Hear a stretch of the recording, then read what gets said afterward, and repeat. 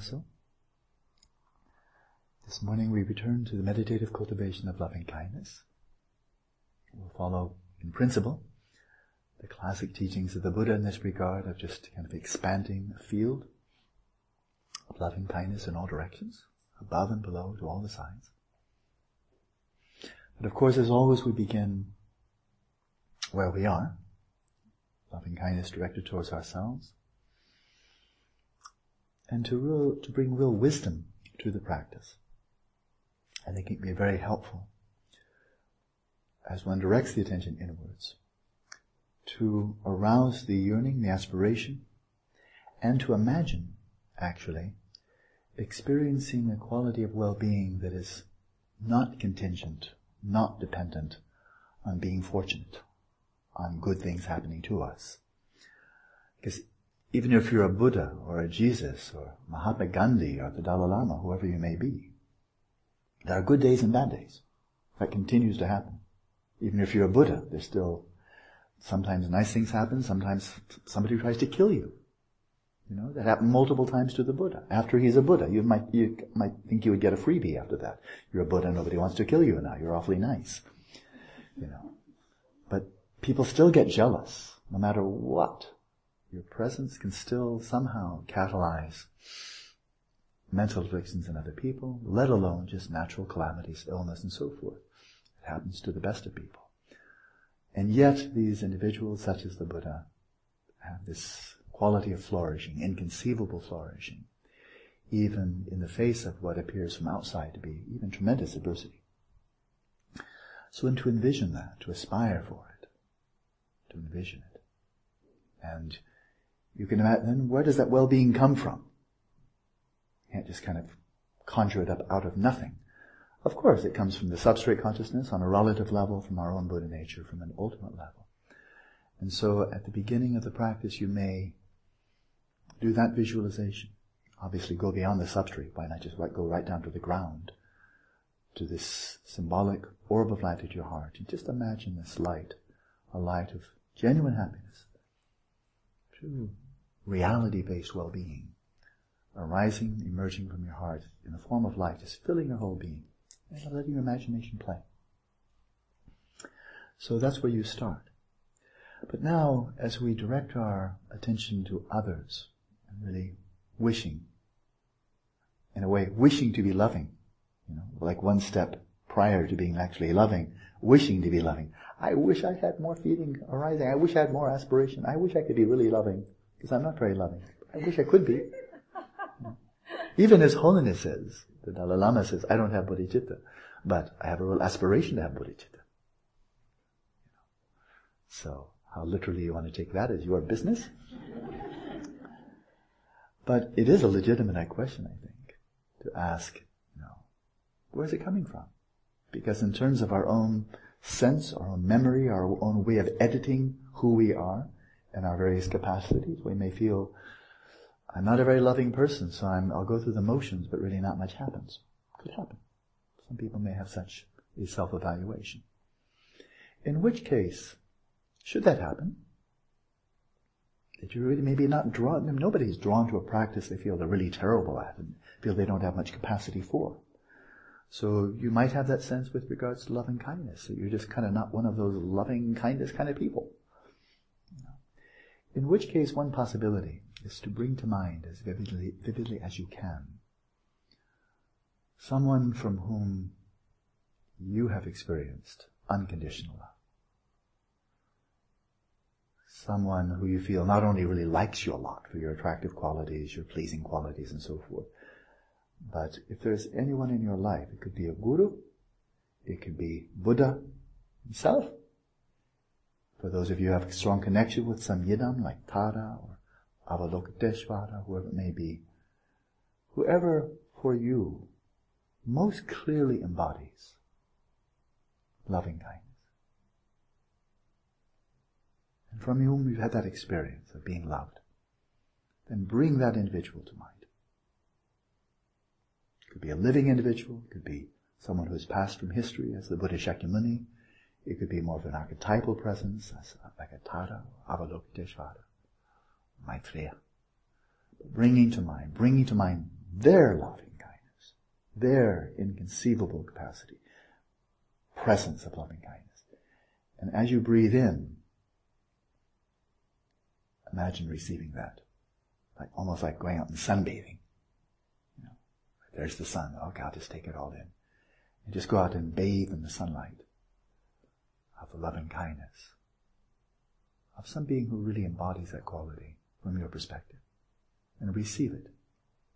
Receive it. As you're breathing in, just receive it. Receive it. Receive it.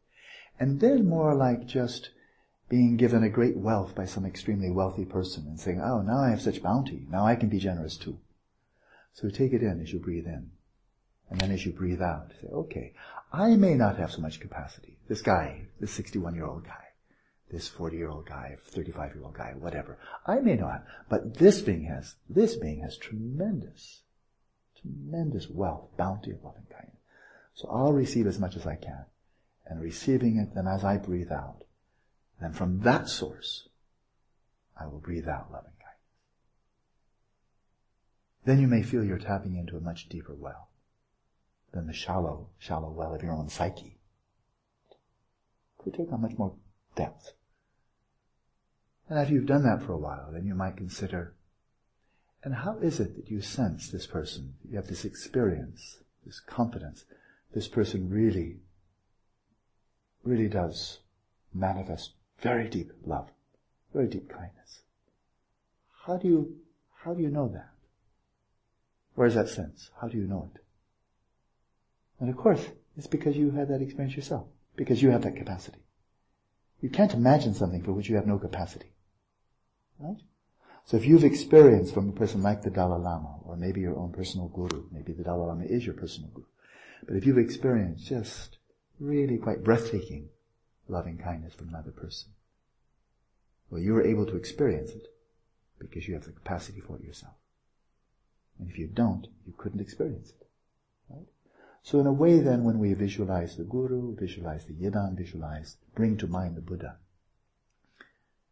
and the loving kindness of these enlightened beings, what we're bringing to mind is really nothing other than a display of our own pristine awareness. So it's not really somebody else's. Right? So, let's practice.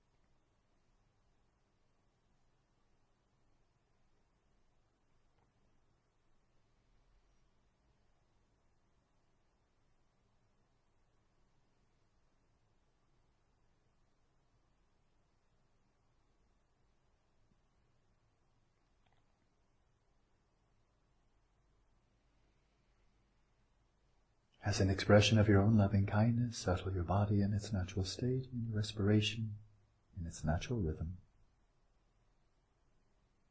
And gently, soothingly calm your mind with mindfulness of breathing.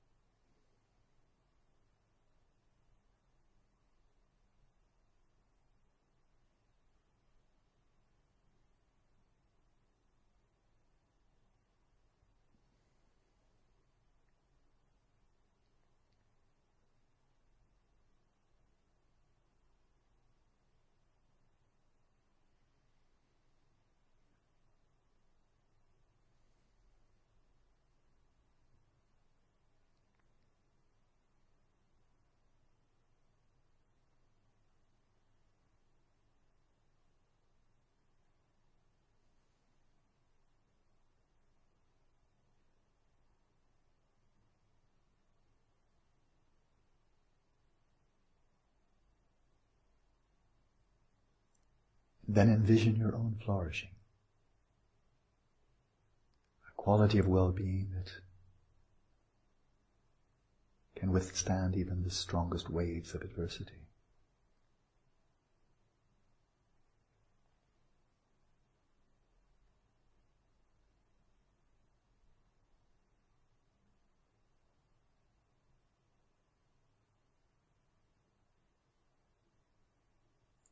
Quality of well-being stemming from a source beyond the vicissitudes of daily life, of life and death.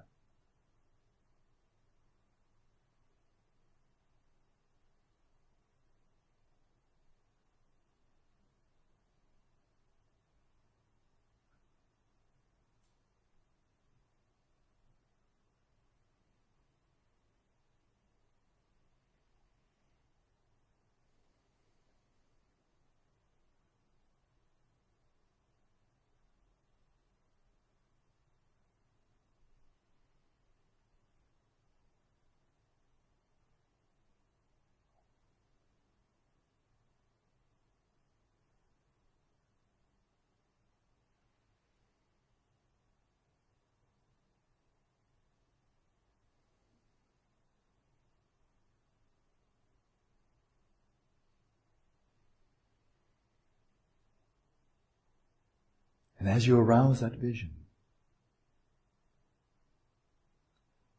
with each out-breath, breathe life into this vision as you allow the light from your heart to fill your whole being.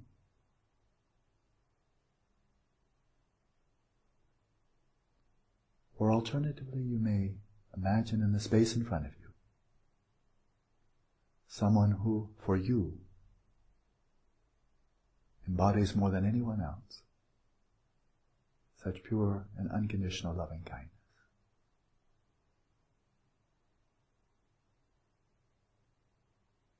Gazing upon you with the deepest affection. And with each in-breath, imagine receiving the light flowing from this being's heart, filling, suffusing your entire being.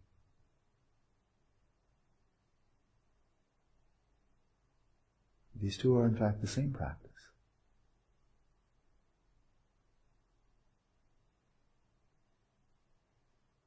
But practice in the way that's most beneficial to you.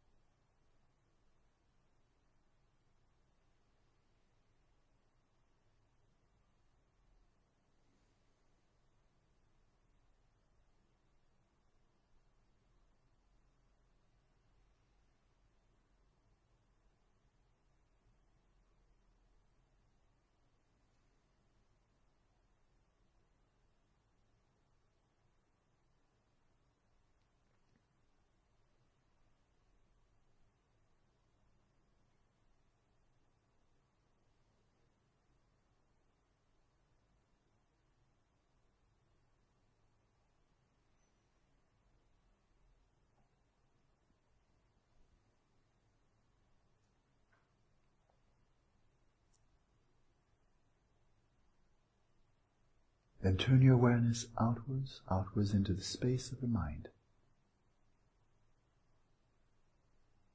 Above and below and to all the sides. And set your mind free.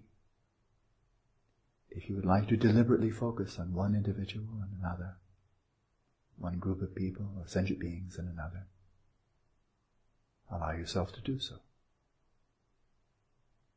With each in-breath, imagine drawing from this inner source at your heart, like drawing from a well, or from this being who is in front of you, this being who embodies loving kindness. With each in-breath, fill your whole being. With each out-breath, breathe out the breath and the light of loving kindness.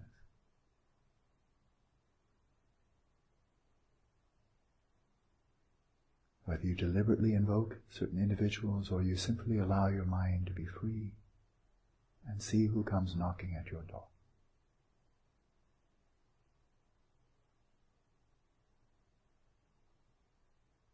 So continue practicing.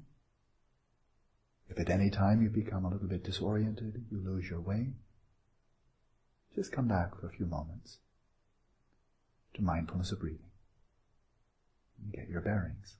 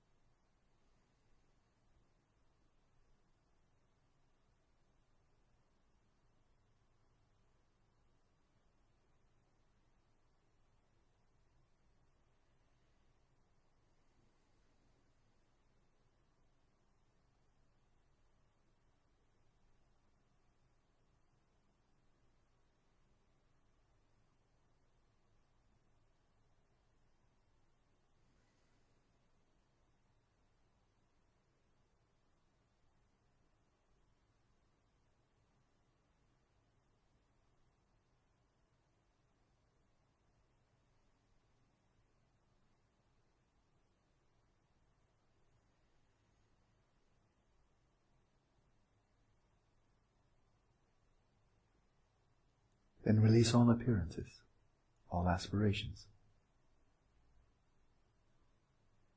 And simply rest in that pure light of your own awareness.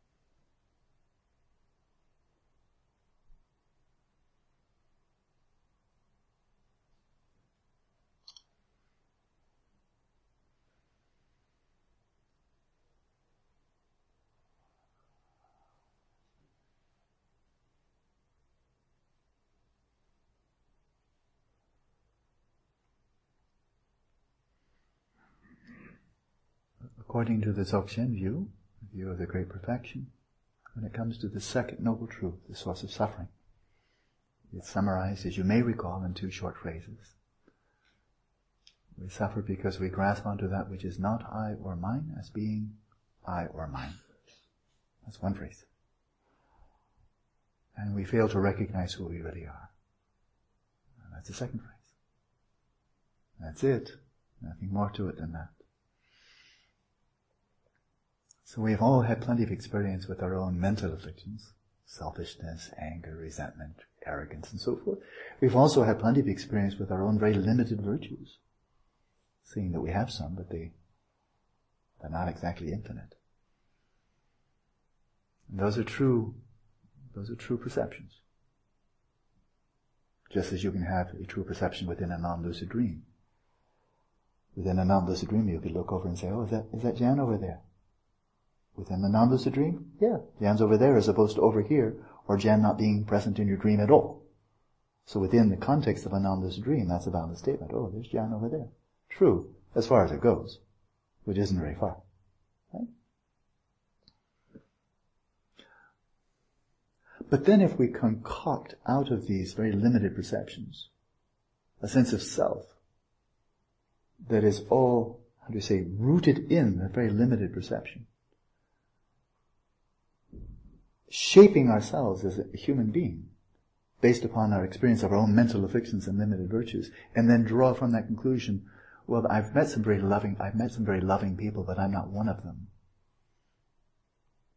Then we're right back to that case of a person who wanders out into the Sahara, builds a cage, gets inside, locks the door, and throws away the key. Nobody else created that cage for you. And you might respond, well, actually, yes, they did. I've been told that I'm not very loving. I've been told I'm mean. I've been told I'm arrogant. I've been told I'm very selfish. Other people have told me that. I've heard it from more than one case. And so after a while, figure maybe they got a point. But when other people identify you with your own mental afflictions, identify you with your limited virtues, all they're doing is speaking from inside their own cages. That's not a Buddhist perspective. Just their own limited perspective. And some of it may not even have any truth at all. It's just their projections. So, once we recognize the cage that we've built for ourselves, and we really recognize we built it, nobody else built it. There we are out in the middle of the Sahara, surrounded by bars. But when you see that in fact they're imaginary bars, as if we've cast a spell on ourselves, somehow hypnotized ourselves to think if you reach out to that bar, you won't be able to get out. You actually believe it. Then you can't get out. And you're locked in that self-concept that you've created for yourself. But as soon as you see that however you conceive of yourself, you conceived of yourself, it consists of nothing more substantial than thought itself. As you can generate thoughts, so can you dissolve thoughts. And it strikes me it's imperative to dissolve the thoughts, these limited self-concepts, in order for your full capacity of loving kindness to flow forth unimpededly. You have to become empty. Really totally empty. So, once in a while I think I speak words of truth, and I think I just did. Enjoy your day.